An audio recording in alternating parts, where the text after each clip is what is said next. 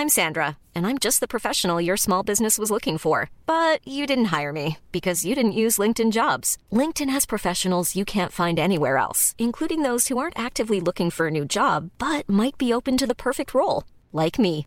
In a given month, over 70% of LinkedIn users don't visit other leading job sites. So if you're not looking on LinkedIn, you'll miss out on great candidates like Sandra. Start hiring professionals like a professional. Post your free job on linkedin.com/people today. Hey, Dave. Yeah, Randy. Since we founded Bombas, we've always said our socks, underwear, and T-shirts are super soft. Any new ideas? Maybe sublimely soft. Or disgustingly cozy. Wait, what? I got it. Bombas. Absurdly comfortable essentials for yourself and for those facing homelessness. Because one purchased equals one donated. Wow, did we just write an ad?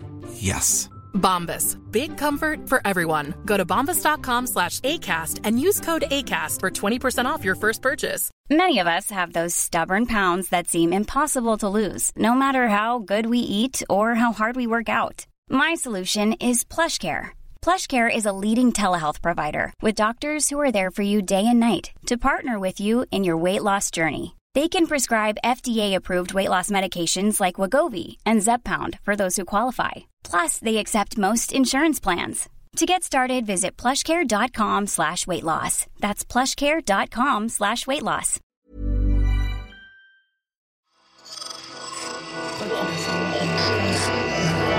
Esse podcast é apresentado por b9.com.br.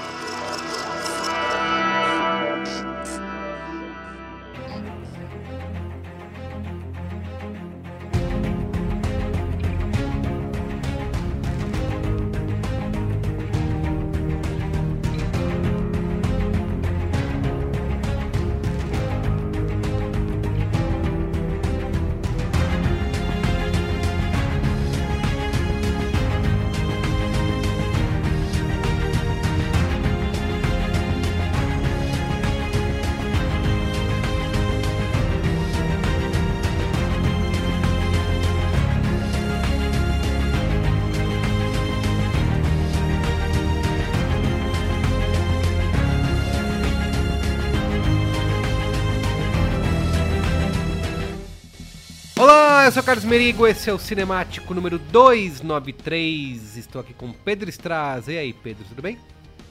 Tudo ótimo, Merigo. Surpreso com a pauta de hoje, mas vamos lá, né? Eu acho que é todo dia uma surpresa esse programa agora, né? Ale Maron, e aí, Ale? Olá, tudo bom com vocês? Eu tô aqui, eu não entendo nada desse negócio, mas eu quero fazer um musical na entrada. Parabéns. O Maron realmente, ele empreende cada vez mais as aberturas. Exato, cara, é impressionante. Parabéns, Maron. Fala, o método é o Maron, isso que é o método. Exatamente. Entregue a arte. Muito bem, temos estreia aqui nesse Cinemático, Ieda Marcondes. E aí, Ieda, como vai? Oi, gente, tudo bem? Tô bem ansiosa pra falar desse filme, porque... Eu também. Me chamou muita atenção. Eu só sabia que ele fez muito sucesso, mas...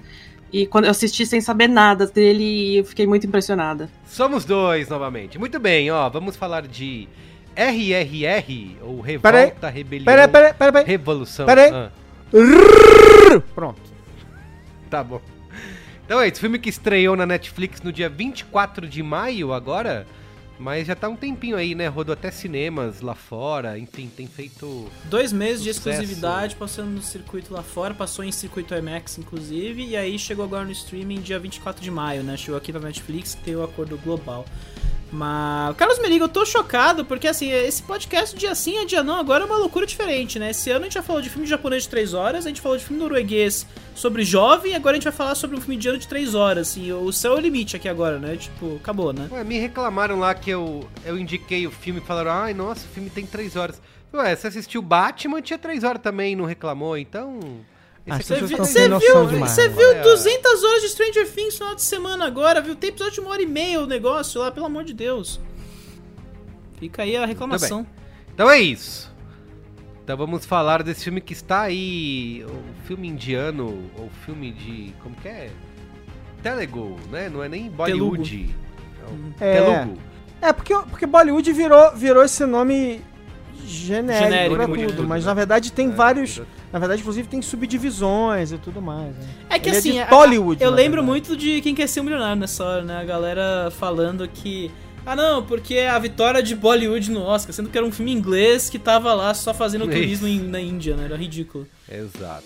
Então, o RRR, que tá nos rankings aí, inclusive, da Netflix, nos tops dos tops, né?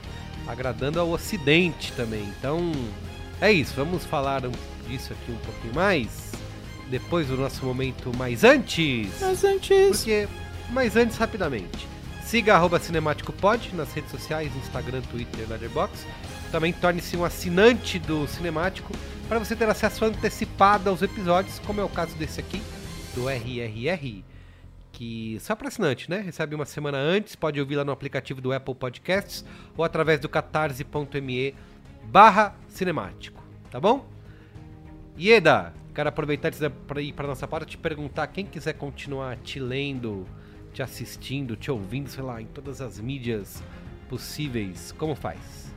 Bom, eu tenho um site, é o iedamarcondes.com, é Ieda com I mesmo. Nas redes sociais também pode me procurar como Ieda Marcondes, eu tenho Twitter, Letterboxd, tudo isso. Lindo. E de vez em quando eu escrevo pra Folha, bem de vez em quando. Vou seguir agora. Seguir no Letterboxd é a minha atividade favorita. A Ieda, olha só, vai já comprar briga com os nossos ouvintes. Deu 1,5 estrelinha pro Tico e Teco. Mas eu concordo, hein? Pô, mas eu dei 2,5, cara. A galera me bate dia sim, dia não. Tudo bem. Semana que vem a gente vai ter um pior aí pra falar, então tudo bem. A gente descobriu que tem fandom do Tico e Teco aí. Que viagem, eu não né? entendi a É recepção furry, né, desse gente? filme, Não pode negar, né? Muito bem. Ieda, quem mais? Seu site, você falou da newsletter também? No site você pode colocar o seu endereço de e-mail na parte de newsletter que você recebe os posts por e-mail. Mas é o mesmo conteúdo que tá no site. É que algumas pessoas não gostam de entrar no site toda hora e tal, então eu mando por e-mail completinho também. É bem legal. Perfeito, serviço. Então, muito bem. Vamos lá pra pauta? Vamos pra pauta. Pauta!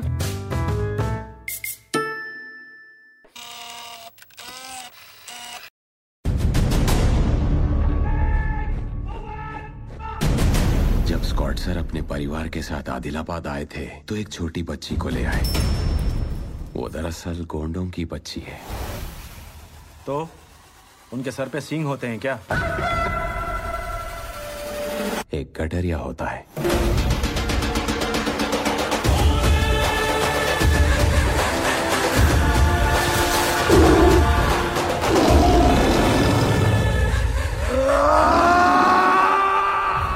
शेर को पकड़ने के लिए शिकारी चाहिए।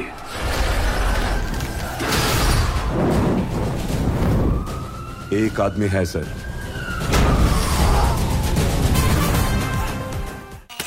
Perdistraza, vamos lá, da onde que saiu, da onde que veio do nada, o que aconteceu, né? A gente já tinha uma programação aqui pra esse cinemático de hoje, 293. A gente adiou o programa pra esse filme, assim, eu fiquei chocado e não veio de mim a pauta, né? Porque eu vi o filme na quarta-feira e eu falei, beleza, esse filme é assim, por mais que seja um grande sucesso lá fora, aqui no Brasil meio que ninguém tá falando, então beleza, Isso. aí... Tudo sábado... bem, que eu acho que é um erro com 3 R's, o Brasil e todo não estar falando de revolta, rebelião e revolução, que deveria, né? Revolta, rebelião e revolução são as pautas que esse país deveria estar colocando tá faltando em muito aqui prática no noticiário todos os dias. Mas assim, eu vi o trem do hype desse filme vindo lá um pouquinho de longe, tá vindo lá. E aí, de repente, eu vi que você logou lá no Letterboxd, deu 4 estrelas, já dou o spoiler da sua nota aqui. Nossa, já entregou minha nota, tipo, dane-se, já entreguei meu sua Deus, nota. tá tudo bem. Entreguei, quem te segue no Letterboxd já sabe. A minha, a sua, aliás, porque eu também já dei. E aí, eu vi também, entrei no Netflix, tava lá no ranking dos top filmes, falei, não é possível. Além do hype na cinefilia suja, ele também está no hype dos assinantes aqui, de quem tem Netflix, né? Não, inclusive a Ieda me mandou uma errata aqui, quando eu mandei a pauta, falou, não, tá, só te avisando que não tá só em 4º lugar no ranking de filmes, né? Que agora eles dividem filmes e séries na Netflix. Isso. Mas tá em no 3º lugar, geral. chegou a bater o 3º lugar, só que segunda-feira o filme do Mel Gibson, de alguma forma, ficou em 3º lugar, enfim. Mel Gibson tem público no Brasil, né, gente? Vai entender o que acontece. Mas também é um filme bom do Mel Gibson, que era o Dragged Across Concrete, ninguém viu, né? Então, assim, não é... Tem esse problema.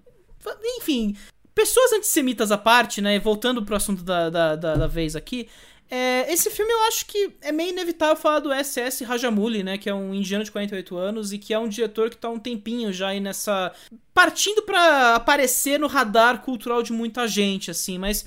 É bom lembrar primeiro que o nome dele não é esse, né, o nome dele é Koduri Srishaila Sri Rajamouli, que é um nome difícil, né, então ele meio que pegou os dois sobrenomes... juntou, fez Parabéns, SS. Pedro. Olha... Cara, eu joguei no Google Tradutor, coloquei em Telugu e fui lá fazer o... mas tudo bem, como não pronuncia, importa. porque Você tá é impossível. entregue ao papel, assim como Alexandre Maron, é isso.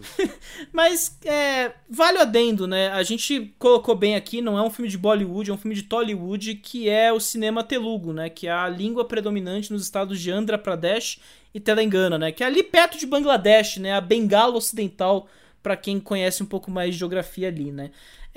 Ele é um diretor que vem da TV, né? Ele dirigiu novelas na ETV ali por um bom tempo, nos 90 ali, a carreira dele começou lá. E já no começo ali, no cinema, ele começou já fazendo sucesso, né? Os primeiros projetos como Students No. 1, o Sinhadri, o Chhatrapati, todos são filmes que bombaram de certa forma ali, mas no nicho do cinema de Tollywood ali mesmo, no cinema telugu, galera, aquele público específico daquela região da Índia. A Índia tem muita gente, né? Vale lembrar, várias culturas coincidendo ali. Eu né? gostei do Tem Muita Gente. Eu achei legal, achei fofo. Tem uma galera. Mas é interessante, já ali o cara tava trabalhando com filmes que poderiam escapar da caixinha. Ele fez o que é provavelmente o primeiro drama esportivo de rugby do cinema de Tollywood, que é o Si. Que era um drama esportivo, com comentário sociopolítico. E ele tentou fazer um filme de mitologia já nessa época, só que ele foi engavetado, né? Então, todos os filmes já faziam sucesso e aí as coisas começaram a mudar pra ele e ele começou a virar um nome proeminente no cinema de Tollywood com o Vikramarkuduku, né, que é um filme de 2006 que não apenas dobrou o dinheiro do seu orçamento na bilheteria, como revelou a atriz Anushka Shetty. E aí ganhou 6 remakes ao redor do país, porque o cinema indiano tem isso também, os caras fazem remake adoidado, assim, né? E ainda tem a sem questão vergonha, da dublagem, né? Não tem problema de ficar se justificando de por que vai fazer o remake. Só faz, tá aqui, gente. Vai, liga a câmera aí e sai fazendo. São vários idiomas diferentes, né? São 22 idiomas oficiais, né? Exatamente, né? Então foi dublado em hindi, malayan, bhojpuri, e ele foi exportado pro resto da Índia, né? E aí os outros filmes começaram a colocar ele no radar cultural, né? Então, o primeiro filme dele que fez muito sucesso mesmo, que foi um puta hit, foi o Magadha, de 2009. Até então era o filme de maior arrecadação da história de Tollywood, né? Então é um filme que começou a exportar ele pros Estados Unidos, pro Japão. Foi um filme que começou, mas assim, intervalo de 1 ano pra chegar ao filme, aquelas coisas de sempre, assim, porque ele começou a ser detectado. Uma coisa vai linkando a outra, né? E chega, o primeiro filme que foi exportado dele de fato é o Seu Crime e Seu Sofrimento, de 2012, que é o famigerado filme da Mosca, que fez 24 milhões de dólares ao redor do mundo.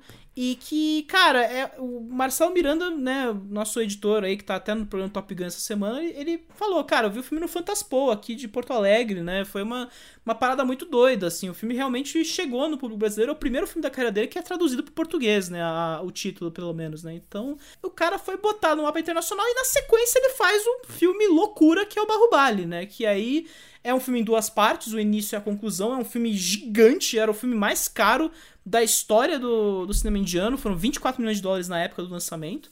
Fez dinheiro para um caralho, foi 77 milhões de dólares arrecadados. E tem várias cenas que viralizaram no Twitter, nas redes sociais, né? Pegaram vários pedaços para demonstrar um pouco da loucura, né, entre aspas, do filme.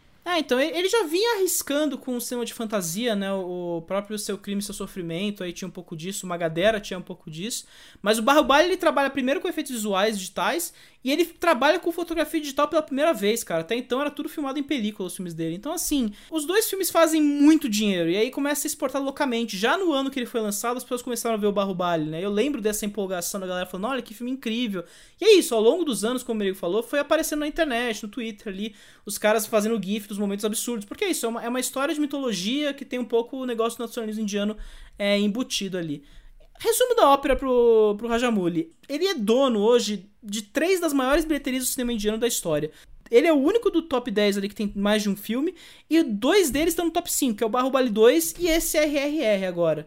E aí entra essa coisa, o que diabos é esse filme com 3 R's no nome, né? Ele é inspirado em 2 figuras reais, que é o Alluri Sitarama e o Komaram Bin, que foram revolucionários que ajudaram ali a derrubar o Império Britânico na Índia lá nos anos 20, mas que bizarramente, eles tiveram o mesmo período que eles se afastaram dos holofotes ali, eles deixaram de aparecer, as pessoas não sabem o que aconteceu com eles por algum tempo ali, e bizarramente na mesma época. Eles nunca se conheceram, eles têm trajetórias muito diferentes, só que aí meio que inspirou isso, né? O Rajamouli tava pesquisando sobre a vida dos dois e falou, nossa, dá pra brincar de criar uma história de amizade entre os dois. E aí meio que o filme foi criado, né? E ele até cita Diário de Motocicleta como uma grande inspiração. De novo, é o filme indiano mais caro da história. Foram 72 milhões de dólares gastos na produção. Pensa, arrecadação de 77 milhões. Dessa vez ele gasta mesmo quase em orçamento, né? E tem filmagens até na Ucrânia e na Hungria, o filme, pra você ter uma ideia do nível do gasto que foi esse filme. E também é uma constelação, né? Porque além dele, que é um diretor proeminente ali, também tem duas estrelas, que é o Rama Rao e o Ram Charan, que são caras, duas das maiores estrelas de Hollywood, que nunca fizeram um filme juntos. Então, quando anunciou o projeto, anunciou com o RRR brincando com essa constelação do Rajamouli, o Rama Rao e o Ram Charan fazendo um filme juntos. Só que acabou virando o nome do filme porque eles queriam internacionalizar, exportar o filme com tranquilidade. E aí é mais fácil exportar um filme chamado com RRR do que Bahubali, por exemplo, né? Que é um nome indiano, que já tá na linguagem do Índia ali. Então, todo esse trabalho já é pra exportar o filme pra ganhar mais dinheiro. E deu muito certo, né? A gente vai até falar aqui daqui a pouco sobre isso. Muito bem, vamos lá. Sinopse. Na Índia pré-independência, um corajoso guerreiro faz amizade com um policial durão, durante uma missão para encontrar uma garota sequestrada pelo exército britânico. Repercussão do RRR. No Letterboxd 4.0, 4 de média, redondinha. No Rotten Tomatoes, 85% da crítica aprova o filme, versus 94% do público. No Metacritic, 87 de 100 é a cotação. E aí, Pedro, dinheirinho aí, dá pra saber por essa temporada nos cinemas americanos? Cara, é uma grana gigante, né? Assim, pros padrões do filme, de novo, 77 milhões de dólares. Ele dobrou o seu orçamento na bilheteria, né? Ele fez 140 milhões de dólares até o momento. Sendo que 54 milhões sozinhos vêm lá de Tollywood, né? Então, assim, em 40 dias ele se tornou a terceira maior bilheteria da história da Índia e o segundo maior do cinema telugu, né? Então, é um filme que, cara, tá fazendo uma grana violenta. E, assim, ele demorou 16 dias pra bater a marca dos 130 milhões de dólares, né? Que é o equivalente a 1.000 crores de rúpias indianas ali, que é o estilo de medição do sistema indiano de medição.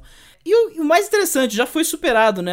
Ele foi superado por um filme de franquia que é o KGF Chapter 2, né? Que foi lançado 3 semanas depois, já fez o dinheiro suficiente pra derrubar ele desse posto de maior arrecadação da história. Assim, nos Estados Unidos ele fez 14 milhões de dólares, o que é um número gigante, tá batendo até o número bilheterias como o do X ou The Outfit, né? Que são blockbusters ali, indies americanos, né, que tem um maior marketing, são filmes que são falados em língua inglesa, que é muito mais fácil de vender nos Estados Unidos. E então, assim, é muito louco, né? Ele conseguiu meio que se infiltrar muito bem por outros países e começou a juntar muita grana. E aí entra o streaming, né? O que eu acho interessante, aqui no Brasil saiu direto na Netflix, né? Como a Netflix tem os acordos globais do filme para a língua hindi, não para a língua telugu, que é a língua original do filme, né? Tem toda essa questão aí de como o filme tem várias dublagens pra chegar a vários públicos lá na Índia, né? E aí a Netflix comprou os direitos do hindi, que é a língua predominante no país, né? Então pega mais pessoas pra começar é mais fácil, de certa forma. Só que a versão original do filme é em telugu, só que não faz muita diferença porque tudo é dublado no fim das contas.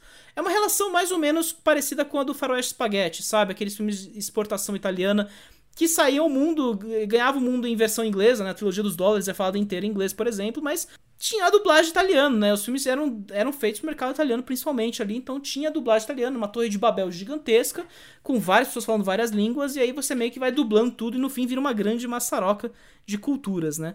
Com quem tá a cópia em telugu, né? Aparentemente só com a emissora ZE5, né? Que é o serviço de streaming da ZE Entertainment, que é um dos maiores emissoras lá da Índia, etc. E que tá agora lançando esse serviço de streaming nos Estados Unidos, né? Onde tem um catálogo gigante de filmes indianos ali pra oferecer pra galera. E aí tem o detalhe, eles dublaram simultaneamente, lançou com a dublagem simultânea de várias versões ali do RRR, porque ajuda a refinar o algoritmo pra navegar pelas diferentes culturas e diferentes sociedades que existem dentro da Índia ali. Então, cara, é um nível de mentalidade de negócios absurdo, assim, porque eles estão conseguindo vender o filme de formas diferentes no mesmo país, ali, na mesma região, sabe? Então... mas é um retrato dessa diversidade de possibilidades que é o mercado indiano, né? Aqui no Netflix saiu com 2 versões em hindi e hindi... Não lembro agora, tinha alguma outra coisa, mas não sei se era a diferença na qualidade do som e tal. Não tinha inglês, não tinha nenhuma outra dublagem. Né? Porque eles estão trabalhando em dublagem em inglês, né? Porque ajuda a vender melhor nos Estados Unidos. Enfim, né? É um trabalho gigantesco pra divulgar o filme e aí fica a dúvida. Vai ter uma sequência? Porque é tudo meio fictício em cima de figuras reais, né? Diz o Rajamouli que não quer fazer mais nada disso, né? Mas os atores, os produtores, todo mundo tá com interesse de continuar a franquia porque, pô, o dinheiro chama demais nessa hora, né? Então... É um sucesso gigantesco e que está sendo muito bem gerenciado pelas partes envolvidas aí para realmente ter um impacto aí cultural e a exportação indiana para o resto do mundo aí. Muito bem. Vamos lá então falar do filme primeiro sem spoilers. Queria começar pela Ieda aqui. Sabe o que ela achou, se ela gostou ou não? Conta pra nós. Eu adorei. Como eu tinha falado antes, eu assisti sem saber muito da história. Só tinha visto umas cenas que tinham viralizado no Twitter. Coisas fantásticas, tipo um homem parando uma moto com os braços, ou escapando de um pulo de um tigre, sabe? Coisas espetaculares. Eu pensei, caramba, deve ser muito legal. Eu fiquei surpresa, não só por toda essa questão de espetáculo que o filme porque ele tem cenas muito maximalistas, né? De misturar tigre com lobo, com coisas doidas e cenas de ação muito bem coreografadas. Eu escrevi, inclusive, no meu texto que as cenas de ação são mais bem coreografadas do que todos os filmes da Marvel que a gente já viu até agora. Completamente. Hoje a sessão também... é tapa na cara da Marvel o programa inteiro. Desculpa, Eda, mas pode continuar depois dessa. E os efeitos especiais, eles, apesar deles não serem super realistas, no sentido de que eles não são indistinguíveis da realidade, eles servem para expressar uma escolha artística do diretor. Então não é simplesmente uma forma de contornar questões de sindicato, porque é mais fácil filmar num estúdio, então vamos usar tela verde, e fica aquela coisa meio sem sal, mal iluminada, que a Marvel costuma fazer, inclusive, para cenas muito banais. E lá tem o efeito especial como uma expressão mesmo, como uma escolha, tudo muito bem composto, assim. Tem aquelas cenas, né, de que eles associam o Bean à figura da água e eles associam o Run à figura do fogo, né? Então eles são sempre contornados por ou água ou fogo e tal, e são escolhas estéticas muito legais. E é isso, assim, minha impressão foi muito boa do filme. Fiquei surpresa também com o humor, com a dança. Eu sei que é de se esperar que do cinema indiano role uma cena de dança e música, mas eu não imaginava que num filme desse tipo, com esse tipo de temática revolucionária, anticolonialista e tal, rolasse uma cena leve de dança, com uma música que é super cativante, que ficou na minha cabeça por dias e dias, sim. Que é a Natu Natu, né? E fiquei muito surpresa, assim, em geral, com o filme. Muito bem. E você, Ale? Cara, enfim, eu já tinha visto alguma coisa de filmes indianos. E eu acho que o que torna esse filme especial, de alguma forma, nesse momento, é a capacidade dele de falar com outros públicos. Os filmes indianos, por uma série de motivos, eles têm características específicas que funcionam muito bem no mercado muito bom e muito grande, diverso, cheio de possibilidades e tal, mas não conseguiram, né, ser tão populares fora dessa estrutura que tá dada lá na Índia para eles e tal.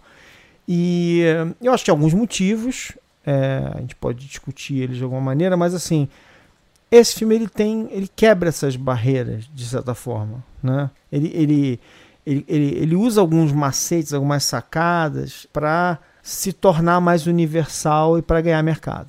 E aí acho que essa é a chave do negócio. Eles realmente queriam fazer um filme para o mundo todo e eles tentaram abrandar algumas características específicas e turbinar algumas outras características. Então uma coisa bem interessante que é assim, né, os indianos não inventaram a câmera lenta, né? A gente está falando aí, se a gente for falar do do cinema, da história do cinema. Quer dizer, a gente está falando aqui do spaghetti western, por exemplo, né? Sérgio Leone, mestre de usar esse tipo de coisa, super close, assim, as técnicas do tipo Sam Peckinpah, também adorava câmera lenta. Aí Quentin Tarantino, que ama todos esses caras, usa. Aí você pega Zack Snyder, é o outro rei da câmera lenta, é quase um filme indiano sem musical, né? E você pega... Mas tristeza e sofrimento, assim, na hora. Isso, mas é com tudo, mas tudo com tristeza e sofrimento. Então, assim, a gente foi vendo algumas dessas características ultra românticas do filme indiano se espalhando, né, e sendo aos poucos trazidas para o cinema comercial americano também. Eu vou dar um exemplo para vocês bem comum. Velozes e Furiosos é um filme super que empresta da tradição dos indianos uma parte das características, que é aquela absoluta, aquele desapego à realidade para tentar alguma coisa sempre fora de série, tematicamente dentro do conceito do Velozes e Furiosos. Então, assim, isso já está, essas características já estão vindo, mas tem uma coisa muito interessante que eu acho que o cinema indiano faz, que porque o cinema americano ele tem uma coisa que se chama, enfim, que vem, na verdade, da cultura ocidental, que é a ideia da estrutura de 3 atos, né, como a base da maneira como você conta a história. Isso está no teatro, está no cinema, em geral.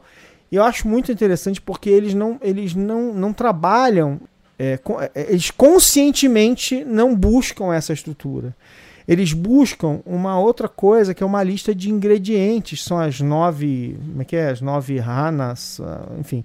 Uma lista de ingredientes, são as emoções, e são as emoções que eles querem despertar nas pessoas. É uma estruturação disso completamente diferente, que ela é mais modular. Isso vai gerando as subtramas e tal, não sei o quê. Por isso que não é tudo tão certinho. Por isso que você demora 40 minutos para chegar nos créditos e não faz diferença. Você não sente, não é ruim, entendeu? Tipo assim, eles vão buscando essas coisas de uma outra maneira. E isso cria em alguns casos, cria essa estranheza na cabeça do público médio, que está muito acostumado com uma série de estruturas muito específicas nos filmes, né? A pessoa começa a ficar meio perdida, né? Ela espera, não vai acontecer tal coisa agora? Não sei, né? E aí, de repente, o filme não segue essa lógica, né? Eles são mais episódicos, eles funcionam com grandes sequências e tal, porque elas estão cumprindo uma série de propostas e tal. Então, eu acho muito interessante, né, que esse filme tenha conseguido trazer essas características, né, essa histeria maravilhosa, né. Eu acho que tem uma coisa muito interessante. A gente está falando aqui da sequência de abertura, né? Você abre e você estabelece as premissas, né? A menina sequestrada e quem são os 2 protagonistas que vão, né, enfim, se encontrar ali. Eu acho muito interessante isso, que se demora 40 minutos e você fala assim, gente, já nas primeiras cenas de ação, a cena de ação de introdução do Bean é uma cena que você fala assim, pra onde eu vou daqui? O que eu faço agora? Tipo assim, como é que eu vou além de um negócio, uma cena dessa? Ela já é absolutamente fora de tudo, é fantástica. Eu tava falando no programa da semana da segunda sobre o Top Gun, que é cinético, que eu fiquei assim eletrizado. É um filme que me deixou eletrizado. Eu tava assim, cara, que legal, sabe? E tem essa característica de fazer isso com a gente, porque é algo novo pra gente e tal. Eu acho que essa fórmula, não é nem essa fórmula, essa combinação desses elementos, a maneira como os indianos fazem, tem algo a nos ensinar. A gente está muito focado na estrutura de 3 atos e não sei o que lá, bibibobobó. E eu acho isso muito excitante, assim, ver um filme como esse e falar assim, putz, que delícia, que legal e tal. E esse filme consegue também equilibrar esses elementos e não me deixou assim entediado com uma cena, essa porcaria não acaba. Não, é muito bem feito. Vocês falando sobre Marvel, é muito didático, assim. As cenas de ação, você entende tudo o que está acontecendo na cena de ação. Eu acho isso especialmente impressionante. Porque quando ele começa a sequência de introdução do Han, a gente pode falar nela depois, por exemplo, é uma sequência que você fala assim, isso escrito é fácil, né? Que ele vai enfrentar uma multidão para chegar no outro personagem. executar isso, não interessa que é cascata, mas executar essa cena de um jeito que eu sei que ninguém aguentaria aquilo, mas executar essa cena de um jeito que ela faz sentido visual, é uma coisa que não é qualquer pessoa que consegue fazer isso. E você vai, cara, aí ele abre a câmera e mostra que tem um caminho por aqui, aí ele vai, executa aquele voo. A sequência de modulação de espaço, cara, nessa cena eu acho tão incrível isso. Assim, você localiza todo mundo ali em relação, mas também você localiza a claustrofobia, né? Você coloca todo mundo lá dentro, você coloca uma câmera lá dentro, o cara é completamente mobilizado pelos caras, e como ele vai se deslocar pra tirar um cara ali, pra se mover. E fala com o nosso cinema, porque tem coisas universais. Isso, eles bebem bastante de Hollywood também, né? Claro, é uma coisa que eles são alimentados por Hollywood também, eles veem nossos filmes também. Então, assim, porra, tem... lembra Game of Thrones, por exemplo? Os filmes, né, Merigo? O Maron, né? Não, ocidentais, os filmes ocidentais. Como ocidentais. Nossos ocidentais, meros mortais. Aposto que eles viram Bacurau também, tá? Então para de... Não, mas enfim, é isso. Essa coisa de usar todo esse vocabulário, essa gramática, mas mixar com o jeito deles de fazer filme e fala com tanta coisa que a gente tá vendo de uns tempos pra cá, que é muito interessante. Então essa sequência, por exemplo, de inicial, fala com um monte de coisa que a gente andou vendo. Tá tudo lá. E fala de maneira bastante expandida, né? Você falando de Marvel, eu sei que a gente vai, como o Pedro falou, a gente vai bater na Marvel, porque não tem como você não comparar uma coisa com a outra, porque a gente tá o tempo todo imerso no universo da Marvel e consumindo esses filmes como Jujubas, né? Indo toda hora no cinema ou nas séries e tal. E eu não vi nada na Marvel, nem sequer similar a isso. E eu fiquei pensando, cara, se a Marvel é esperta, tá agora contratando essa galera pra fazer o próximo sei lá o que aí, que eles vão fazer, Homem-Aranha. O problema é que a Marvel não deixa os caras trabalharem, né? Então, o Guerra Civil, pra você ter uma ideia, Merigo, a galera que faz as coreografias é a mesma galera que tocou o John Wick ali na segunda unidade, por exemplo. Não tem como salvar, entendeu? É uma questão de criatividade mesmo, de liberdade de criação. Então é isso, a gente vai comparar mesmo, e se eu fosse... Qualquer um de nós teria vergonha de assistir filme da Marvel no cinema e ficar pagando pau do jeito que a gente faz, hein? Porque eu, assim, de verdade, eu nunca tinha visto um banquete insano de entretenimento e euforia como eu vi nesse filme, assim, né? Porque eu entendo, né? Os filmes indianos, já assisti diversos outros, entendo toda a questão do excesso e deles querendo ser esse espetáculo, mas aqui, e é isso que até o Ale falou, né? Tem vários elementos para também agradar os ocidentais, eles sabem como apertar os botões certos, então eles conquistam a gente com base no que a gente, na nossa zona de conforto, e partem desse lugar para expandir isso, né? Então, a gente tá acostumado a ver nos filmes de ação de Hollywood, geralmente tem 1, 2 grandes sequências de ação, né? Mas aqui o filme todo é uma grande sequência, uma atrás da outra, né? Uma cena de cair o queixo depois da outra, que faz essas 3 horas passarem num instante, assim. Eu gosto muito de como eles pegam essa receitinha que a gente já conhece, mas, ao mesmo tempo, expandem isso de uma forma que a gente não estava esperando, de ver aquelas encenações absurdas todas, né? E eu fico o tempo inteiro, cara, como que se faz isso? Como que se filma isso? Porque a câmera, ela nunca foge da ação, né? Tudo com close, tudo de ângulos abertos também, você entende bem iluminado, né? Muito bem iluminado, você vê tudo, cara, fala, é um videogame, não deve ser real, deve ser tudo, é tudo computador isso aí, Rogerinho. Então, a maneira, não só a técnica, né, que eles empregam para fazer isso, e acho que isso que a Eda falou, né, é claro, você enxerga o CGI, você enxerga o computador ali, não é uma coisa que você não distingue. Não, eles avisam no começo, né, tem o letreiro lá falando, nenhum dos animais mostrados é real, não foi nenhum animal foi abusado, porque é isso, né, também tem questões culturais, tem essa parte, assim, você também tem que localizar as pessoas, falar, não se preocupa muito com essas questões, porque é tudo mentirinha, tá vendo? Isso, e como que isso se enquadra, tá dentro desse espetáculo da coisa, né, desse épico. Eu, inclusive, acho que a gente gastou muito a palavra épico nos últimos tempos, e agora surge um filme como esse e falta vocabulário pra gente conseguir definir, né? Então, tem toda essa questão grandiosa e tal, esse espetáculo de ação, mas também tem E tem o ponto que eu acho que é bastante importante, né?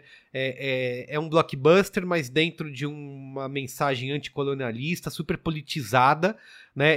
No começo também tem o disclaimer. Não queremos, não foi nossa intenção ferir o sentimento de ninguém, de nenhuma casta, exceto dos britânicos, né? Aí você vai ferir finalmente mesmo, sendo né? retratados de forma estereotipada, cara. Exatamente. Aí eles não tiveram dó. Eu acho que a gente tem que comentar também, porque a maioria, acho que com uma exceção, os britânicos são retratados como sádicos, né? Inclusive a loira, que é a mulher do governador, ela fez a nazista no Indiana Jones, a Última Cruzada. Caraca! Parabéns. Não, é o Ray Stevenson, que fez Roma, por exemplo, fez... Só pra tentar, depois acho que na parte dos spoilers a gente fala mais, porque isso é outro ponto. Eu não sabia nada do filme, eu não sabia qual era a história, não vi nenhum trailer, nenhuma cena eu tinha na memória quando eu fui assistir ao filme.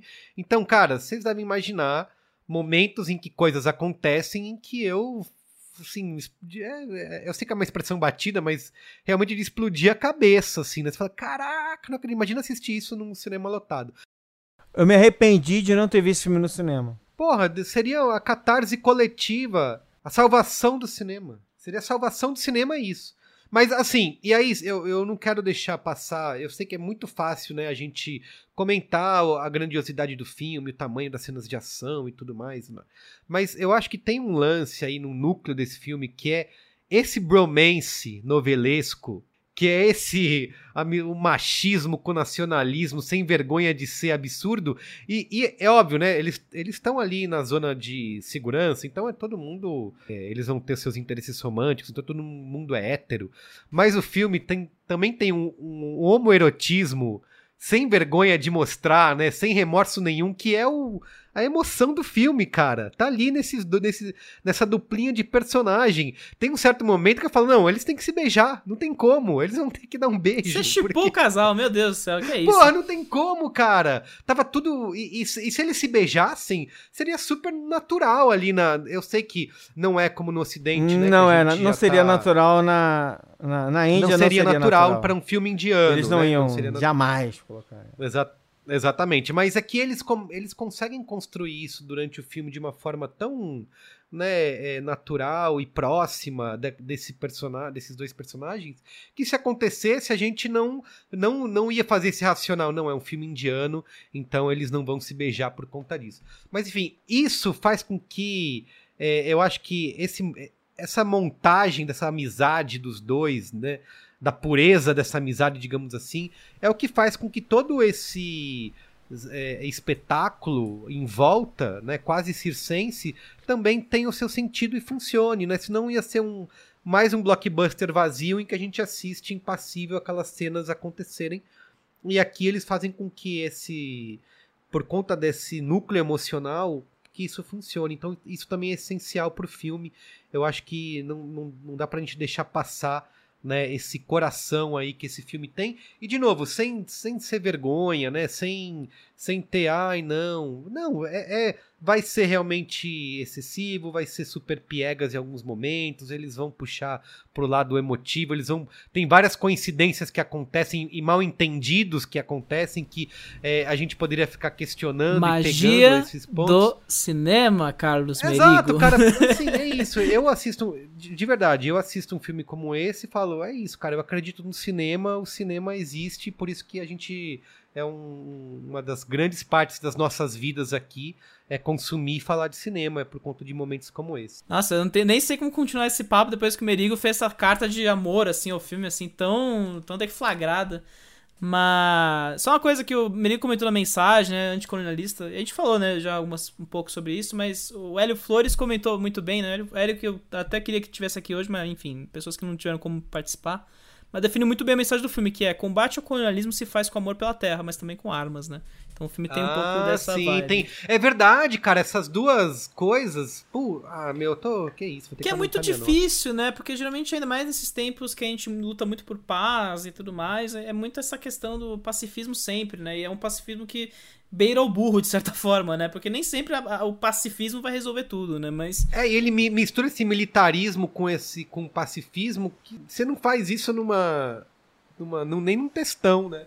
Exatamente. E acho que a figura indiana que a gente mais conhece é o Gandhi, né? E ele tá relacionado ao pacifismo. Então a gente pensa, Índia, resistência pacífica. E esse filme, não, a gente não vai ser resistência pacífica. E o mais louco, né? O Gandhi não é citado em momento nenhum desse filme, assim. Ele exalta várias figuras. Na reta final do filme tem toda uma sequência de exaltação de figuras heróicas. E o Gandhi não está lá, assim. Eu achei maravilhoso. Mas, cara, tentando manter curto e grosso pra gente ir pros spoilers e ficar tipo, meu Deus, como é que isso é possível? Enfim, eu queria falar um pouco da minha experiência com esse filme, assim. É uma experiência que eu acho que todo mundo aqui resumiu muito bem, mas eu queria, porque foi uma coisa que me pegou meio de surpresa mesmo, assim. Foi na quarta-feira que o filme chegou na Netflix, de surpresa, né? Porque ele chegou na Netflix em alguns territórios primeiro, depois foi pro Brasil e pra outros, né? Aí eu vi o Hélio, né? Citando o Hélio de novo, foi então, chegou o filme do ano, vejam, pelo amor de Deus, assim, impulsionou a galera a ver. Aí eu falei, quarta-feira à tarde, não tenho nada pra fazer, tô desempregado, tenho que procurar alguma coisa, tenho que ocupar meu tempo. Bora ver um filme de 3 horas indiano, porque reasons, né? E aí fui lá, eu dei play no filme. Difícil ver um filme de 3 horas. A gente gosta de ver filme de 3 horas, mas é difícil, tem que ter um tempo ali, né? É 1/8 do dia, gente. Pelo amor de Deus, eu não gosto de parar o filme. Ainda mais se forem no streaming, né? Eu acho que a gente tem comprado muito assistir esses grandes filmes inchados americanos, né? No cinema, porque você vai lá, é o cinema, a experiência do cinema e tal. Em casa, eu acho que realmente tem uma dificuldade maior. Eu lembro muito do 007, assim, muita gente que... Quando o filme chegou no streaming, vazou, né, também, né? Bom lembrar sempre, pirataria é uma coisa. Muita gente passou o filme e falou, cara, 2 horas e 40 de filme, pelo amor de Deus, não vou ter tempo de ver isso nunca, sabe? Então existe essa conversa importante sempre ter, né? Mas, e de novo, né? Uma pena que o filme não passou no cinema daqui, porque realmente seria um programão em tanto de ver. Mas beleza, aí fui ver o filme, tipo, tá bom, vamos ver qual é, né? E eu também vi nessa empolgação do, cara, eu quero muito ver Bahubali, mas eu sempre tô deixando pra ver porque é um filme longo, enfim, nada puxava tanto assim. Tem esse momento decisivo que puxa a gente pra filme, né? E meio que eu perdi esse time com o Bahubali, foi meio na época do 2, né? Enfim. Aí eu fui lá, parei pra ver o filme e tudo mais. Aí o filme já começa, né? Aquela cena que rapta a garotinha, aí tem aquela porrada na mulher, eu falei, puta, que... Ok, vai ter essa agressão mulher gratuita, né? Beleza, vamos ver o que acontece, como é que isso carrega. Beleza, aí chega a primeira cena de ação, que é a cena lá no meio do nada, da estação militar, o cara lá. Aí os caras, a população incitando os militares. Nossa, que coisa bizarra, né? Tipo, um monte de gente. E aí os general falam, tragam esse cara e tragam para cá agora, esse cara merece ser preso. Eu falei, caralho, como é que vão fazer isso acontecer? Olha o nível de pessoa que tá na porra da grade, fudeu, né? E... Você ainda racionalizando, né? Não, nem racionalizando, né? Você tá tipo, velho, é tarefa impossível, vamos ver como é que os caras fazem ação em cima disso. Aí aparece o cara lá, o bigode de Mario praticamente ali, né? Tentando não ser tão... Juro que eu não tô sendo muito idiota nesses comentários, mas é que realmente minha cabeça funciona meio assim. O cara, o que esse cara vai fazer? Aí de repente o cara vai pra cima da galera, assim, pula pela cerca e... enfrenta a multidão e fala, caralho, o que tá acontecendo? E aí começa a cena de ação inacreditável. Aí o Pedro, que cascata, que mentira, que absurdo. Não é mentira, assim. Uma mentirada isso aí. Uma mentirada essa porra aí. Não, mas é uma cena que num cinema com uma visão um pouco mais pragmática, né? Ele não ia executar aquela ação, não tem como. Alguém ia falar, não dá e tal. Não, mas eles não só executam, como eles mostram, olha só, dá pra executar. Eu vou te mostrar como é que ele vai fazer. E ele faz cara, acontecer, a execução, velho. Isso que eu acho maravilhoso, assim, o cara parece que ele vira o brinquedo boneco de 30 mil articulações, sabe? Ele pega um cara pela mão aqui, aí ele puxa a perna, assim, ele pega o pescoço do cara com a perna, aí ele vai andando com a galera, e aí a galera encosta dele, e caraca, que cena louca, puta que pariu, vai tomar no cu, eu fritando. Evoca o Exterminador do Futuro, evoca um monte de coisa mas, na tua cabeça. É muito mais doido, levado à enésima potência, que eu acho maravilhoso, assim, que coisa que eu adoro. John Wick é muito sobre isso, inclusive, né? É o John Wick sozinho contra 30 capangas, como é que ele vai vencer tudo no murro. Mas beleza, caramba, que coisa louca. Aí passa a cena de ação e você fica, beleza. Acho que agora vai demorar um tempinho pra chegar. Aí vem a cena da cena de perseguição do tigre. Você fica, caraca. Não, do lobo. Cara tá enfrentando a cena de perseguição do lobo, que vira uma cena de perseguição do tigre que é absolutamente. Não, e aí o cara tem toda essa cena do cara levando porrada do tigre, segurando 2 cordas pra tirar o tigre. Aí ele usa o muque. Aí você vê o muque assim gigantesco. O cara aí ele rasga a rede. E aí o tigre vai pra cima. Não, beleza. É só minha cabeça assim. Aí beleza. Passa a cena e você fala, tá bom. Foi uma cena, mas. Aí rola a terceira cena de ação, que é uma parada ainda mais incrível, e aí bate na abertura do filme. E caraca, quando eles dão os braços, caralho, já tava vendido. Aí começa a tocar a música, um é o fogo, o outro é a água, eles andando debaixo d'água. Você já levanta e dança junto lá. Puta que pariu, eu chorando, assim, eu falo, meu Deus, isso é possível ainda, puta merda, ainda é possível fazer cinema assim. É uma série de cenas marcantes, icônicas, que você pode pausar e vir um papel de parede. Que você fala, você não vê isso, cara, nos blockbusters da Marvel. Não tem essas cenas. Uma felicidade de ser, sabe? Tipo, cara, é isso, os nossos heróis, eles estão lá salvando a criança. E tipo, cara, eles vão virar melhores amigos e a música avança a trama pra eles virarem amigos. Não tem que eu não quero falar do spoiler, mas eu acho que essa cena... que é a cena do encontro deles, ela é fora de série por um monte de motivos, assim, é uma cena épica, não, é uma cena mitológica, desculpa, não é épica o termo. Mitológica, ela é uma cena mitológica, os cara, tem um cara numa ponte, tá, sozinho. Eles têm uma comunicação telepática. Não, ele vê o outro de horizonte. Eles se enxergam, mas quando ele pega a bandeira... Ele pega a bandeira e fala, vai fazer o que com esse negócio? Aí um vê eles se enxergam. Quando conclui, eu falo... A gente não tá sendo claro como os filmes são. A gente... assim, tentar repercutir essa emoção. Então, cara, quando chega no Dance Off... Então, não vou entregar nada no Dance Off, mas assim, quando chega no Dance Off, se você não tá entregue a esse filme... E assim, de verdade, eu acho que o filme... Você não tem coração, seu coração tá ruim. Não é uma obra-prima genial, eu acho que tem um probleminha na reta final ali, que ele não consegue ordenar direito a história, cansa um pouco a história mesmo. Mas assim, se você não tá vendido ao filme do Dance Off, cara, desculpa, você tá morto no coração, assim, falo com toda tranquilidade. É muito lindo, assim, e é isso, assim, você fica gritando pra tela como é que é possível, sabe? Tipo, a gente é capaz de fazer isso, a gente tá deixando passar. É tudo que o Merigo falou, sabe? E aí, no mais, o Maron citou bem Velozes e Furiosos, porque eu lembro muito bem da minha sessão de Velozes e Furiosos 7, né? Que foi meu primeiro Velozes e Furiosos, história longa, etc. Mas que eu lembro muito dessa tipo, que a gente meio que zoa tanto, o hiperrealismo e tudo mais, né? Que ridículo. Que a gente meio que esquece. E eu lembro muito dessa sessão dos Velozes e Furiosos, né? Porque o 7 foi essa comoção, né? A morte do Paul Walker, a galera meio que se unindo. Eu fui ver na pré-estreia ainda, porque eu tenho amigos que gostam muito. E eu lembro muito disso. Tipo, é impossível você não se deixar levar pelas coisas, assim. Claro que a gente tem limites também, não é? Tipo, não pode ser qualquer coisa idiota, a gente não é tonto, né? Mas esse nível de execução, de exercício do cinema, sabe? O que o Rajamouli faz com esse filme é impressionante, sabe? Não, e assim, eu acho que a palavra que eu tava tentando lembrar quando eu falei é sinceridade, assim, sabe? Você vê... eu sei que... como você falou, a gente não é bobo e tal, você pode ficar questionando um monte de coisas. O hipernacionalismo indiano, aquela coisa sempre. Você pode, mas você vê a sinceridade na cena, você vê a sinceridade nas intenções ali, isso ajuda muito, né? Eu acho muito legal você ter citado sinceridade, porque apesar dele ter cenas estapafúrdias, que às vezes chegam a ser meio ridículas, por exemplo, o último combate, como ele é resolvido, é praticamente ridículo, isso. Mas é feito de uma forma que é totalmente sem ironia. Eu não tô fazendo isso aqui pra... Olha só, isso aqui é ridículo, tô tirando sarro dos meus personagens, da minha história, e eu vou te entreter com essa coisa aqui que é tosca.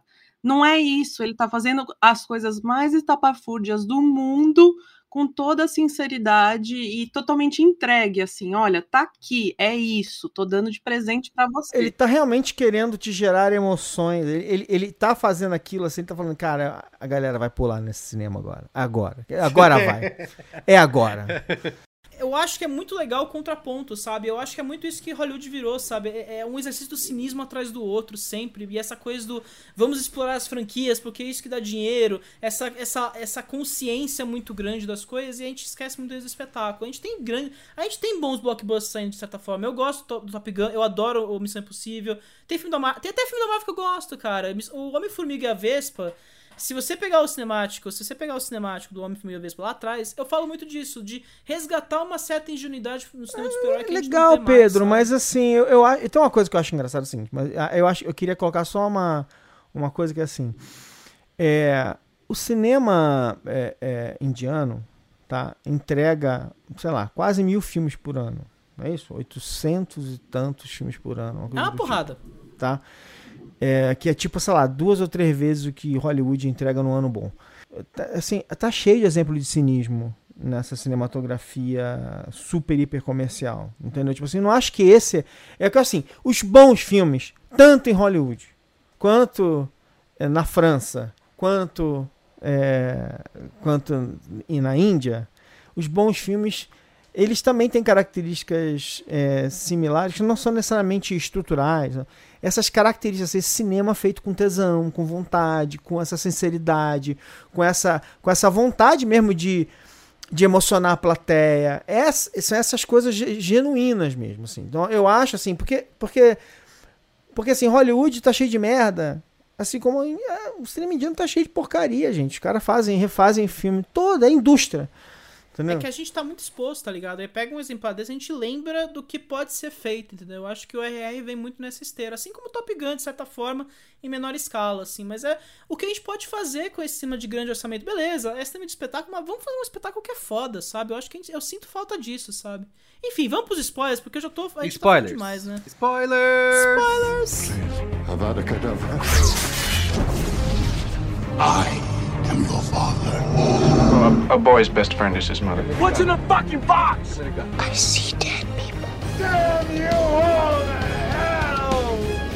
Rosebud. Silent breed is people! Então, a cena do encontro, gente. A cena do encontro dos dois, do Bin e do Han, é um negócio mitológico. Eles se enxergam à distância. O cara vê o cara no meio da multidão, eles se enxergam, eles começam a gesticular. E eles sabem, um sabe o que o outro vai fazer num nível de sintonia que é mitológico, assim, tipo, não tem outra coisa a dizer. Eles são iguais, eles são lados das mesmas forças e não sei o que lá. Eles confiam no outro automaticamente porque a causa mais pura que tem é salvar uma criança, né, e tal, não sei. Mas é um negócio tão fora de série, essa sequência. Ela é tão alucinada. Porque, assim, eu acho que é isso. Você vai a cada sequência e fala, não vai, não é possível. Pra onde eles vão agora? Eles vão. Aí você fala, não, mas agora não tem pra onde ir agora. Não, eles fazem outro, eles superam. E é isso que a gente tá falando, assim, cara, porra, a primeira cena de ação do filme já é um absurdo.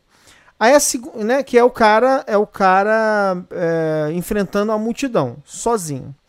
Aí vem a cena que inicialmente parece que é uma caça, mas é uma captura dos animais, que a gente só vai entender de verdade por que aquilo tá acontecendo numa outra cena que é absurdamente, alucinadamente fora de série. Essa cena, e que você não tava nem imaginando. Você nunca imaginou que aquilo ia acontecer. Nem fudendo. Pode mentir à vontade. E é uma coisa que a trama brinca, né? A música meio que entrega brilhante, pode falar assim, porque é uma amizade estranha, porque um vai acabar traindo o outro, a gente não sabe como. E aí a luta dos dois, né, que a Ieda escreveu isso no texto, né, existe uma pausa no meio do filme ali bem clara, que a gente pode usar pra dividir o filme em duas partes, se quiser. Mas que é aquilo, né, os dois se batendo, e aí você sente toda a potência de duas figuras mitológicas se quebrando o pau, tá ligado? E é muito lindo, né? E tem toda essa construção do cara salvando, mas mesmo que prendendo o cara, e a ação tá condicionada a esse puxa e repuxa, sabe? Gente, não, essa cena que ele solta os animais, eu parecia criança, cara, sabe? É absolutamente fora de série. Não, criança, assim. Eu tava na cena do Ensoff, gente. Criança, eu tava aquela cena do Ensoff, assim, eu até tuitei no Twitter, assim, o Virgin, West Side Story e o Chad RRR, porque, assim, é inacreditável o nível de coreografia, de empolgação que você precisa. Eles formam um Megazord humano! Um sobe no cangote do outro! A cena do Megazord, assim, é game over. Se você não gosta, cara, desculpa, se você não gosta desse filme... isso que eu me referi quando eu falava ridículo, mas de uma forma totalmente sem ironia. Tipo, os caras estão lutando em cima do outro. Não, e o outro malhando o braço, assim, você fala, caralho, ele encaixa a perna, aí o outro usa o outro pra... Nossa, né? Eu perco demais. E tem toda uma justificativa racional, né? Porque ele machucou as pernas quando ele foi posto na solitária, então ele não consegue andar. Tem toda uma construção para aquilo ser verossímil, mas é totalmente doido e a gente acredita, e tudo bem. Não, e a cena de ação é incrível, né? Porque aí tem aquele momento que eles sobem na torre, aí eles pulam, e aí o cara tá usando metralhadoras, e aí os caras vão... O cara recarrega a arma com o outro recarrega a arma pro cara ali, né? Ele puxa a arma e coloca, e aí dá tiro, e cara, assim, é inacreditável. É por isso que eu falo, a gente esqueceu que a gente pode fazer isso com esses filmes de 200 milhões de dólares, sabe? Não, tipo, é incrível. E a maneira como eles vão desenrolando essas histórias, porque assim, né, eles estão contando lá, você sabe que tem um objetivo de resgatar a garota, que é um louvável, está torcendo por isso, e você não sabe qual que é a história do como que é o nome dele? Do Raja, né? Você não sabe o que ele... Você sabe que ele é o vilão, de certa forma. Você sabe que ele é um vilão. Fogo, herói, mas ele tá corrompido porque ele é a força do governo, né? Isso. E aí você fica assim, como que eles vão justificar eu torcer por isso, né? Eu aceitar o que ele tá fazendo. Tem que ser algo muito poderoso. E aí quando eles mostram que ele tá armando quando eu me dou conta de que ele tá armando a revolução, né? Puta que o objetivo dele é grande demais. Nada podia estar no caminho. E você vira o Bean, né? Que o Bean fala, agora que eu entendi, que ele realmente isso, exato, porque ele fala assim, você tá fazendo isso com... Eu sei, né? Ele tá torturando o amigo dele, né? E é isso, como que você justifica isso? Quando você entende, você fala, puta... A cena da tortura. E pelo que ele passou, porque assim, quando ele mostra, né, eles vão contando aos poucos, né, o que aconteceu, né, como que é, carregue, mire, atire. Quando ele mostra que ele atirou no pai dele... Cara, torturar meu amigo é pouco. Eu me dei um tiro no meu pai, explodi meu pai. Não, e a cena da tortura, cara, que vira uma cena de música e, assim, uma coisa de revolução. E, cara, e os caras sendo chicoteados. E, assim, não é malvado aquilo, sabe? É, tipo, é realmente uma cena de tortura, no fim. Mas, assim, vira o Freedom aí que o Merigo tanto adora do Coração Valente, sabe? Só que é muito mais épico. Eu lembrei muito, é a mesma cena do Coração Valente. Gente, tô empolgado demais, desculpa, vou parar de falar. Ieda, por favor, fala você aí que eu tô... Mas discutir esse filme dá uma adrenalina mesmo, porque é um filme de 3 horas, que foi feito, acho que com 72 milhões, é isso? 77 milhões, é isso. Tá? 77 milhões, e eu cheguei a comparar no meu texto com Shang-Chi, por exemplo. Shang-Chi custou entre 150 milhões e 200 milhões. E ele é lotado de efeitos especiais e é aquela coisa que a gente vê o final que não tem peso emocional nenhum, mesmo sendo o pai enfrentando o filho e não causa nada. Filme, né? Ele morre na metade, assim, você não tem nenhuma graça, né? É muito isso. Né? E então dá muita adrenalina discutir um filme que é relativamente barato em comparação com o padrão de Hollywood, e que é tão bem feito, e que é tão denso em tema e estética. Então, é uma coisa que empolga mesmo. A gente fica meio doido, porque a gente tá tão... Principalmente para quem não consegue cobrir cinemas de outros países e tal, e tá muito acostumado com o cinema americano, a gente tá faminto de ver coisas bonitas, de ver coisas que tenham um apelo para suas emoções mesmo, porque tudo que a gente assiste, que nem vocês falaram brincando que eu dei 1,5 pro Tico e Teco, né? Pô, aquilo eu acho de um cinismo, fazer um filme que é a Disney protegendo os direitos autorais, sabe? Gente, é um cinismo aquilo, e é um filme que tenta se colocar como... autoconsciente, sabe? Só que ele não é consciente sobre isso. Ninguém em nenhum momento comenta essa trama de que, nossa, que ridículo, né? A gente tá atrás de quem faz cópias baratas da Disney, sabe? E a Disney é um império gigantesco e ela não pode ter isso. Então, é maravilhoso, assim, ver um negócio sem cinismo, sem ironia, tão bem feito, por menos dinheiro. Então, é um negócio que empolga mesmo. Não, e é bizarro, né, Ieda? Eu tenho a impressão que Hollywood meio que se perdeu nessa coisa da IP, né? Essa popularização do termo IP pra tudo, né? IP pra lá, IP pra cá, tem que fazer a franquia. Tudo bem. Mercados funcionam nessa base de um retorno mais garantido, e é meio óbvio que uma hora começa a brincar meio nessa engrenagem de ficar fazendo o suquinho lá a máquina de refrigerante de soda lá, ficar apertando a maquininha pra sair mais soda. Mas a gente meio que se perdeu muito nesse sentido, assim, é muito... Hollywood tá num momento muito crítico, assim, de... Puta, às vezes a gente beira mesmo um deserto de ideias, e ainda mais nesse momento em que a ocupação começa a ameaçar, né? A gente falou no programa Top Gun, né? Top Gun é o maior lançamento da história dos Estados Unidos, 4.700 telas, tá em todos os cinemas do país, literalmente.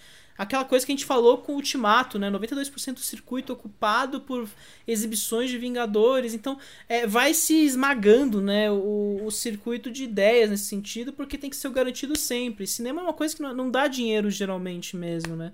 E aí aí começa a contaminar todas as ideias, né? E aí realmente vira uma coisa crítica mesmo, né? E de repente aparece esse filme com bom espírito, que mostra possibilidades muito loucas de cinema mesmo. Ele não, é despodurado completamente pra ação e dos temas que lhe importam, né? Você vê que tem toda uma dança no final do filme pra exaltar o nacionalismo do filme contra o filme termina com o assassinato do vilão de uma forma cruel, assim, e os caras se separando e mostrando eles começando a luta na revolução, né? Então, é isso, contra totalmente a racionalização extrema, assim, né? E contra de novo, cinismo, né? Cinismo, eu acho que é contra o cinismo completamente o filme, assim, existe um espírito aí dentro e é isso, é contagiante, assim, é impressionante. Mas eu acho que, de novo, assim, eu acho que isso tem muito a ver, porque, assim, tem uma fórmula aqui também, eu falei um pouco disso, deixa eu só voltar nisso. E assim, na verdade, uma boa materialização dessa ideia tá também no Netflix, que com todas as virtudes e dificuldades e não sei o que do Netflix, tem uma coisa muito interessante no Netflix, que é o seguinte: o Netflix virou realmente o primeiro grande serviço do mundo a meio que fazer um intercâmbio cultural meio maluco, né? Porque a gente vê série coreana, indiana, não sei o quê. Maro, uma coisa que... Desculpa te interromper, mas uma coisa que eu acho legal também é que esse filme, pra mim, resgatou um sentido que a Netflix tinha e que perdeu um pouco nos últimos tempos, né? Que beleza, teve o Round 6 ali, mas é uma produção original. Mas essa coisa de realmente botar espaço pra filmes que não vão ter espaço no nosso circuito, sabe? E de novo, a gente tá falando de filmes gigantes, a gente tá falando do filme independente, que realmente vai levar a linguagem ao limite, que vai... Não tô falando do Drive My Car, ou Pior Pessoa do Mundo, ou esses filmes... E eu tô falando do circuito principal, né? Nem dos filmes menores, assim mesmo. Mas é bom ver um filme grande, assim, tendo boas ideias, né? Nem precisa ser boas, mas tendo ideias mesmo que... são diferentes, que oferecem algo novo pra gente, além do... Isso aqui é uma sequência, isso aqui é uma nostalgia, isso aqui já parte do pré-estabelecido e fica no pré-estabelecido total, né? Então, é isso. Mas pra entender essa história desses ingredientes, tem uma série do Netflix chamada Navarraza, que é baseada nas 9 emoções e tal, falando disso e tal. E esse mix de emoções... que eles tentam manter, e é por isso que as coisas são meio separadas. Então, obviamente, você tem uma storyline engraçada, uma storyline romance, uma storyline assim assado e tal, porque eles vão tentando garantir que essas emoções estão marcadas dentro do filme. Eu acho que isso é um negócio legal, assim, né? Porque tem essa... Uma coisa que eu lembro, assim, muitos anos atrás, quando eu estudava roteiro, e eu li o primeiro livro do Sid Field lá atrás, e eu falei, nossa, que coisa interessante, não sei o que lá. E ao mesmo tempo que eu li, eu falo, não, que legal, tem uma ciência pra isso, né, de certa forma, né. Mas eu falo assim, mas caraca, que é chato, né, ficar escrevendo tudo, todos os livros, todos os roteiros, tem que ter esse negócio aqui, tem que ser assim assado, tem que a cada 5 minutos, 10 minutos acontece isso, aí vira a história, aí não sei o que, bababá, aí você... Que saco esse negócio, entendeu? E é uma coisa diferente, parece mais... É muito louco isso, né? Uma das coisas que está acontecendo na Índia, no mercado indiano, é justamente, isso pode ser um problema, pode até estragar, é que eles estão investindo muito em aula de roteiro, em educação, porque eles passaram a tender a fazer filmes de um jeito menos organizado, e o roteiro é um grande elemento organizador e tal. E aí eu lembro que assim, parecia que enquanto o roteiro americano parece um desenho, né, uma estrutura desenhada, uma planta de uma casa, né, o roteiro, a maneira de fazer filme indiano parece uma receita de comida, só que intuitiva, em que você vai jogando os ingredientes para tentar achar um equilíbrio, né? E é algo que é muito evocativo desse jeito de pensar a criação de uma obra desse tipo, entendeu? Notinhas? Vamos dar notinhas. De 0 a 5 estrelinhas? Ieda, começa você aí. Eu dei 4 estrelas. Pra mim, eu sou um pouco rígida nos meus critérios de estrelas, mas 4 estrelas pra mim é um notão. Eu dou 5 estrelas pra pouquíssimos filmes. Tipo, acho que tem 10 filmes no meu Letterboxd que eu dei 5 estrelas. Pra mim, 4 estrelas tá ótimo, assim, porque não é um filme totalmente perfeito, ele impressiona muito, então eu dei 4. E você, Ale? Eu sempre me pergunto pra onde é que eu vou daqui, né? Cada vez que eu vejo uma cena de ação, uma coisa do tipo e tal. E aí, eu não vou dar mais do que 4 estrelas, porque eu fico me perguntando qual vai ser o filme melhor que eu vou ver do que esse, com toda certeza, e eu tenho que deixar espaço para as minhas estrelas a mais. Por isso eu dou 4 estrelas. Eu vou de 4,5 com louvor. Eu acho que um dos melhores filmes que eu vi aí nos últimos anos. E você, Pedro Estraza? Merigo empolgou no nível que, meu Deus do céu, assim, parabéns. Cara, eu vou de 4 estrelas também, assim, Merigo empolgou. Eu dou 2 estrelas pra tudo, dei 4. Merigo tá empolgado. É o Merigo que tá empolgado, né, gente? O Pedro chorou vendo o filme, tá? O Pedro chorou. Eu tava rindo histericamente, mano, falando assim, é possível, sabe? E, enfim, é muito bonito, assim, é realmente... Eu fico curioso pra ver os Bahubali, cara, é uma coisa que eu tô devendo há tempos, e é duro, assim, aproveitando só pra falar, quem quiser ver os Bahubali, toma cuidado que no HBO Max o 2 tá com 20 minutos a menos, né? Então tem esse problema de cortes aí, né? E fora isso, né? A gente viu na versão 20 minutos a menos no RRR é... Porra, não, é que são 5 horas somados os dois, né? Então é um filme gigantesco em 2 partes, né? Mas, enfim, cara, eu espero tudo de bom pro Rajamouli. Não, eu espero tudo de bom, cara, assim, eu espero que ele não se exporte, tá ligado? Tipo, eu espero que os filmes dele se exportem, mas ele continue fazendo filmes assim, sabe? Dane-se Hollywood, cara, banca em cima de Hollywood mesmo e vambora, Se Hollywood sabe? não tá contratando parte da equipe dele, galera, a gente vai fazer aqui um Homem de Ferro 43, a gente precisa de uma ajuda aqui, porque não tem mais ideia. Chama a galera. Exato. Muito bem, então, você deu 4 estrelas também, Pedro Estraza? Bom, a média temático ficou 4.125, então 4 estrelinhas aí, merecidíssimas aí. Cara, se você não viu o filme ainda, mil desculpas, meu amigo, mas pelo amor de Deus, vai ver o filme e seja feliz com todo louvor.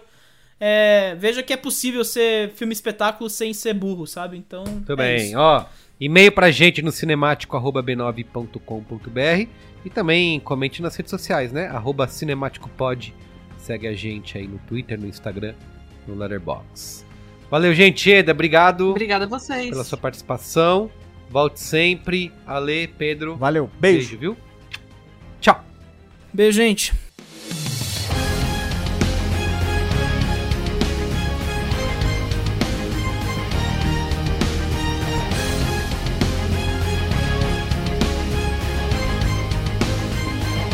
O programa que é apresentado por mim, Carlos Merigo.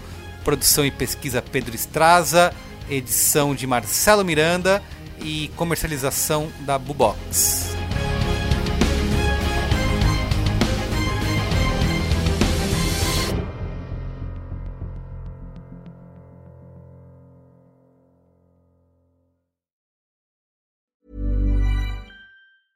Even when we're on a budget, we still deserve nice things.